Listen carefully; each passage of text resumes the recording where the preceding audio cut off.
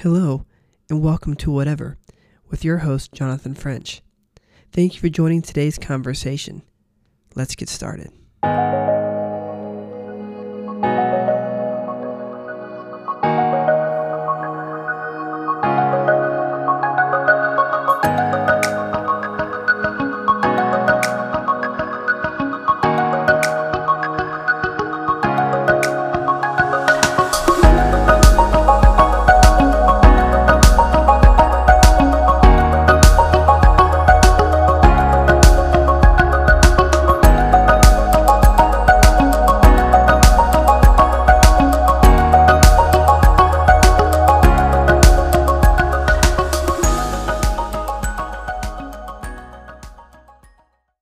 I am so excited to welcome everyone tuning into this very first episode of Whatever, a podcast with me, Jonathan French, a podcast where I can cover whatever kind of conversations or topics that might just sound interesting, possibly interview friends and family and other professionals that I'm associated with, but mainly just to replicate a conversation that I would have with friends and family at a coffee shop, and or just out with people that I would meet through work.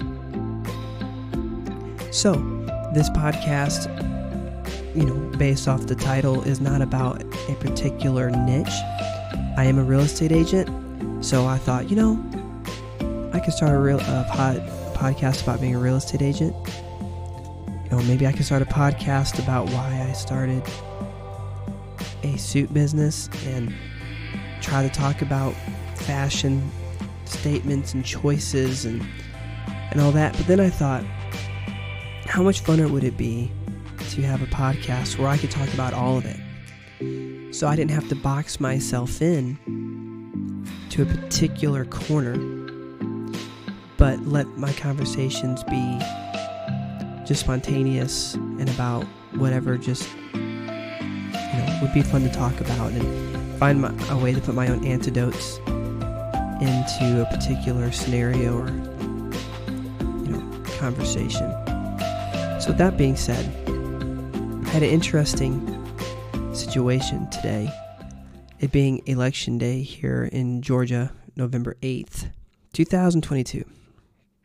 I went to the church that I always have to go vote in. I walk in with my ID just like normal. I had it ready to go. And after a few minutes, I'm just thinking, oh, they're just having a hard time, they're just going slow. Well, apparently they could not find me as a registered voter, which is disconcerting because I've lived in Georgia since 2011 and voted in the first election cycle in Georgia as a resident in 2012. And I've been registered and never had an issue with that until today. So they tell me, we don't see you in the system. Have you moved? Have you had to change your address with the post office or anything to do with altering your residence? And I said, no. Well, a few minutes more go by. They finally pull a supervisor up who tries to take me off to the side and help me. Granted, everyone's friendly. I wasn't getting ugly attitudes from anyone at the polling place, but they couldn't do anything.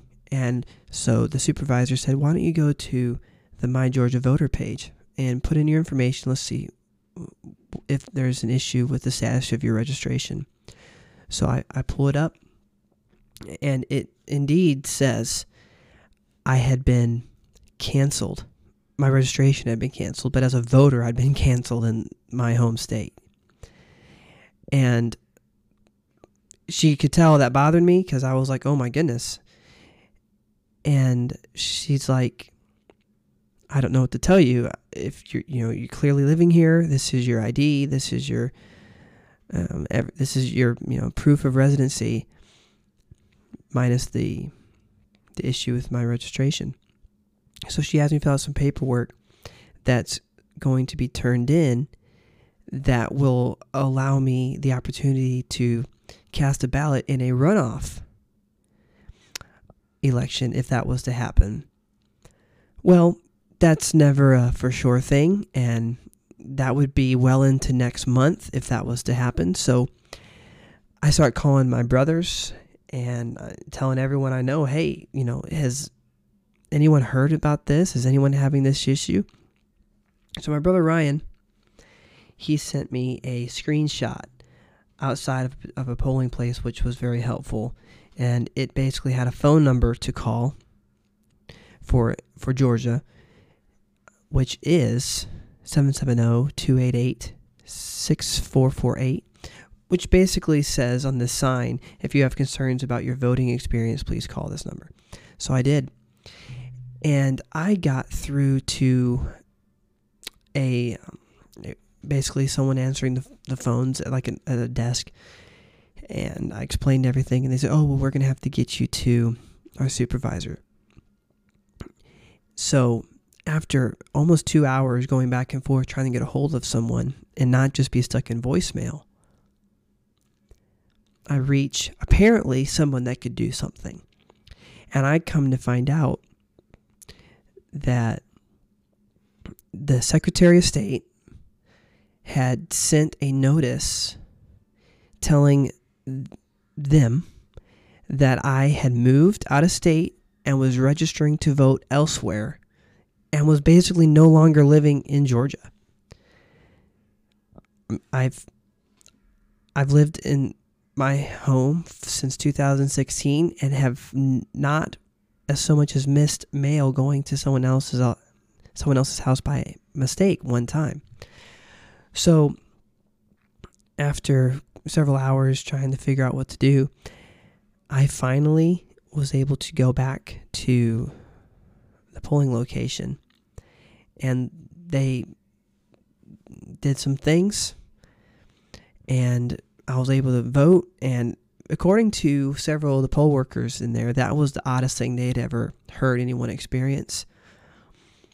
So it clearly was something I'm concerned about, but I did indeed get to vote, and I have my sticker on right now that says I voted, so I feel very good.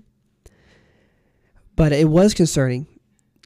I'm not, saying that this was voter fraud or potential voter fraud, but the lady at the polling location said, well, you have to understand that sometimes, it's human error because people are physically typing this information into a database, and they just got your name mixed up with another person with a similar name or similar spelling. And I wanted to be, facetious and be like, so there is a potential voter fraud problem if all it takes is inputting into some database prior to an election that someone's moved or a group of people have moved, and now they can't vote unless they're willing to spend hours and hours and hours calling and explaining the scenario over and over and over again. And that's not always something that can be done easily. Thankfully, with the day I had, I was able to work it out, picking my kids up from school and everything, so it worked out. But there's a very good chance that if it had been a different day or a different scenario, that I wouldn't have been able to accomplish it. So I'm just going to leave it there and leave it at that. But, it's just one of those things that you hear about, and I have never experienced anything that had me question a particular voting issue until today, so I'm definitely more aware of it. And I do have a story to tell now, so when my kids are old enough to vote down the road, I'll be able to share my story with them.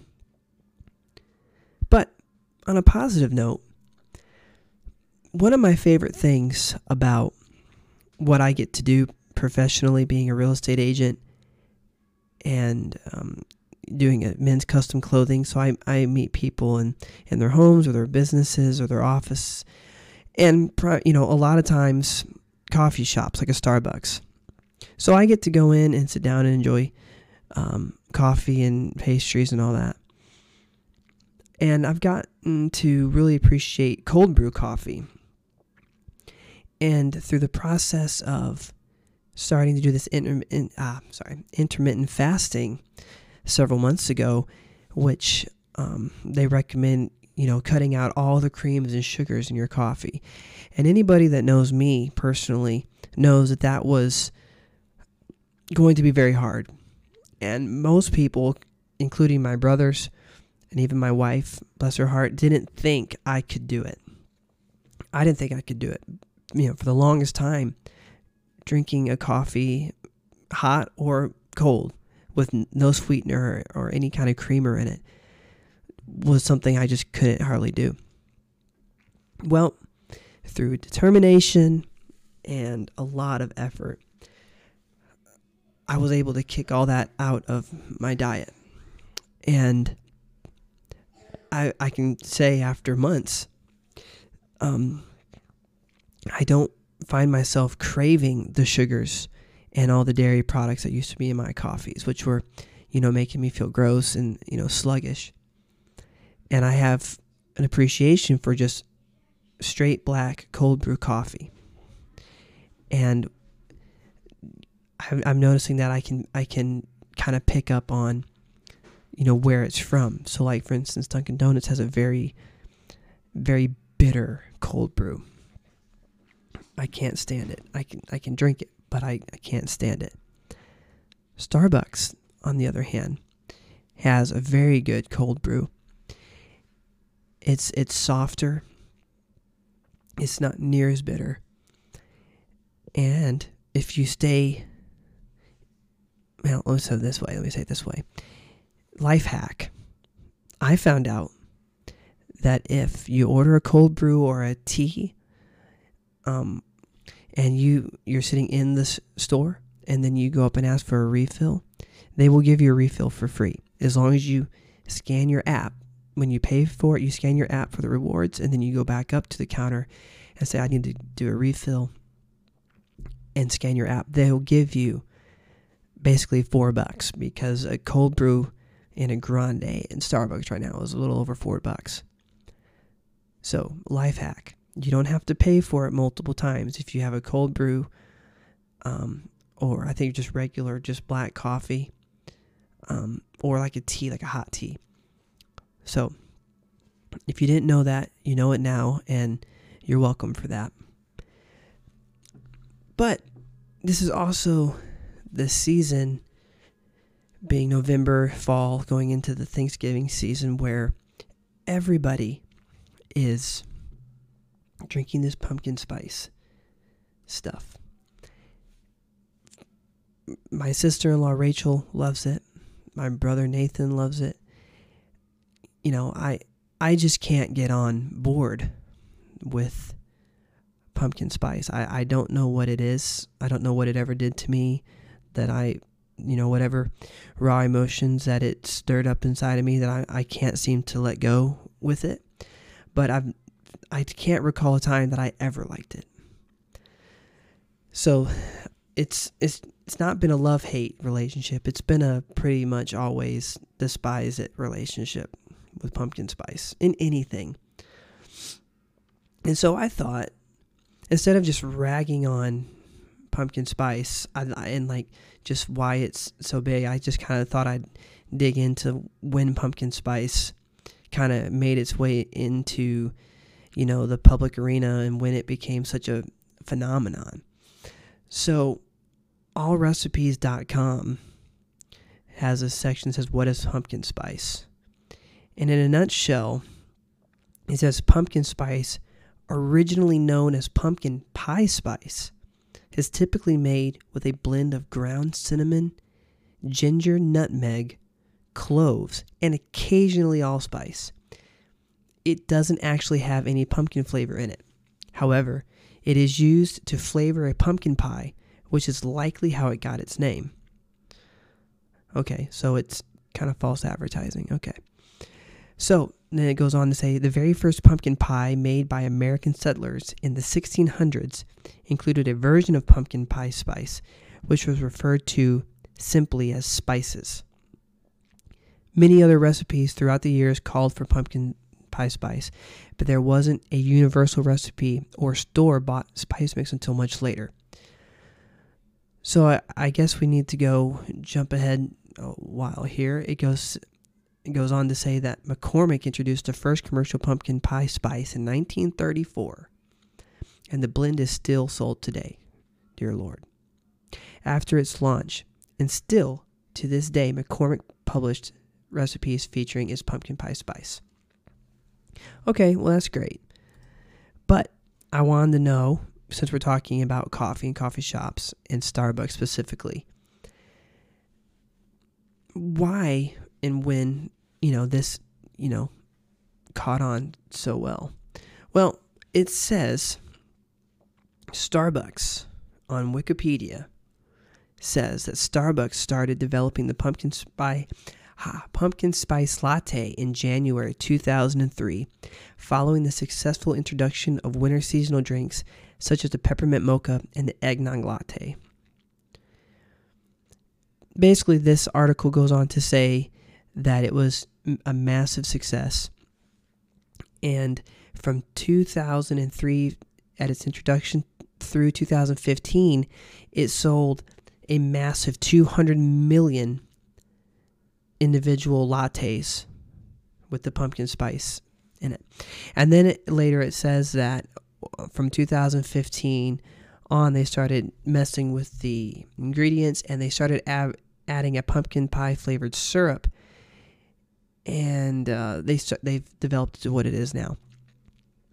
And that through the Starbucks integration of pumpkin pie spice, it started this huge phenomenon with like cereals and all these other industries, even candles and Dunkin' Donuts and M&M's, all these items that now feature pumpkin pie spice, all basically came into it on the heels of Starbucks. So that is horrifying, in my opinion, because to me it's just gross. And oddly enough, I don't actually hate pumpkin pie. I actually like pumpkin pie, and I like pumpkin bread and pumpkin loaf bread and pumpkin this and that. I like pumpkin desserts, but pumpkin pie spice in these drinks is just odd to me. So I can't really get my head around it. And I'm sure that my sister-in-law, and if she hears this, she'll have something to say about it. It's a cold brew, but it's the pumpkin spice cold brew. So it's like this cold foam pumpkin spice flavored stuff, and it, you stir it in. And honestly, that's actually not so horrible. So I can tolerate that. It's not quite as horrible as like a pumpkin spice latte is, or these other items. But they always give me a hard time because they know that I hate it. So when I take a drink of something and it makes me just like shiver with disgust, they get a kick out of it. But I will say that I'm getting more and more where the commercialization of Starbucks is kind of getting on my nerves. I mean, it always has been ever since it went public and became a publicly traded company. It obviously had to do certain things to grow and to maintain its size and its demand. But I'm getting more and more where, at least the Starbucks is near me, where I live here in Georgia.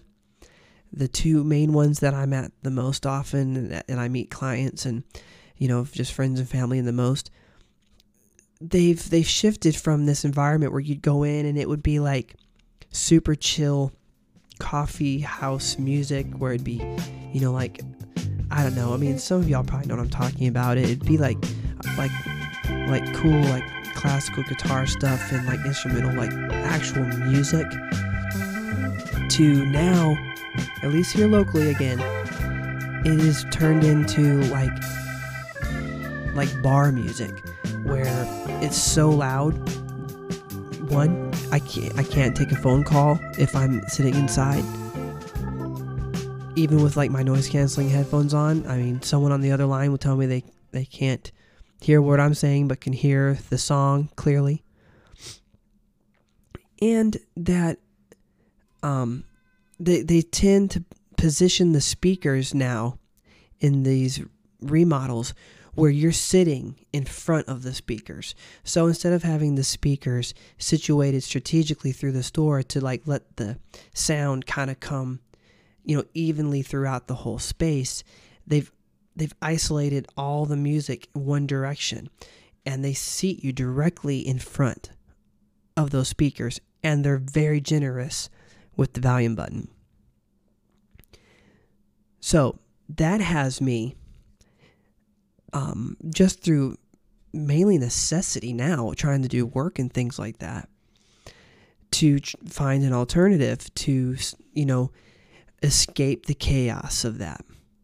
So locally, for y'all local to McDonough, Georgia, y'all have probably heard of this coffee shop. If you haven't, I'm going to change your life. This coffee shop is called Queen Bee Coffee, and it sits in the McDonough Square.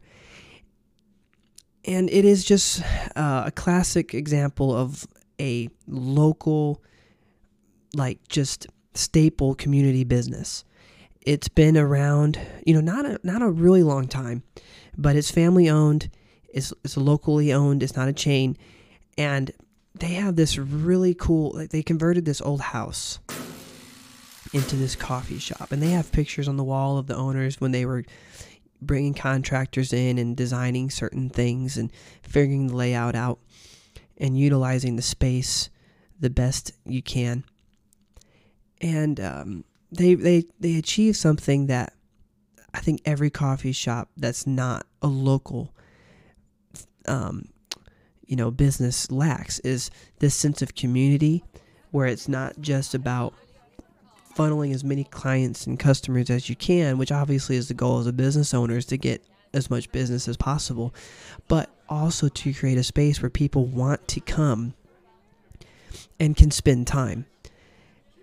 And I think Starbucks has abandoned that because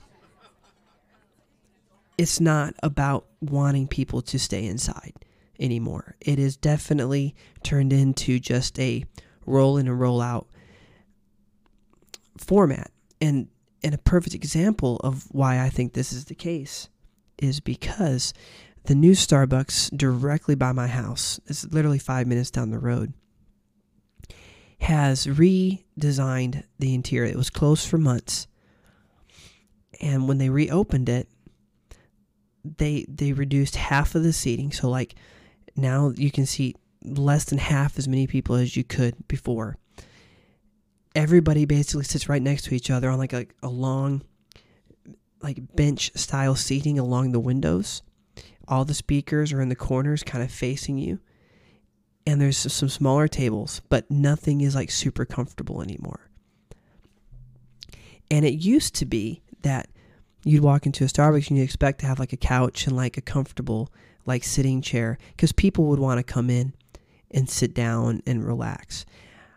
I feel like they are deliberately trying to alter the environment of their stores. And that's sad because Starbucks are everywhere. So if I'm out in California visiting my family, my in-laws, Vera's family, or, just anywhere, like I feel like over time that will be the new norm. And, having a chain, that's everywhere shift its comfortability for a professional that wants to go in there and sit down and just, get something done. It's not comfortable anymore. But local coffee shops keep at it, keep endeavoring to be community focused, and I think that's why this coffee shop, Queen Bee Coffee, has been able to stick around even through all the COVID and all of the inflation we've been experiencing, is because it has established itself well in the community that it planted itself in.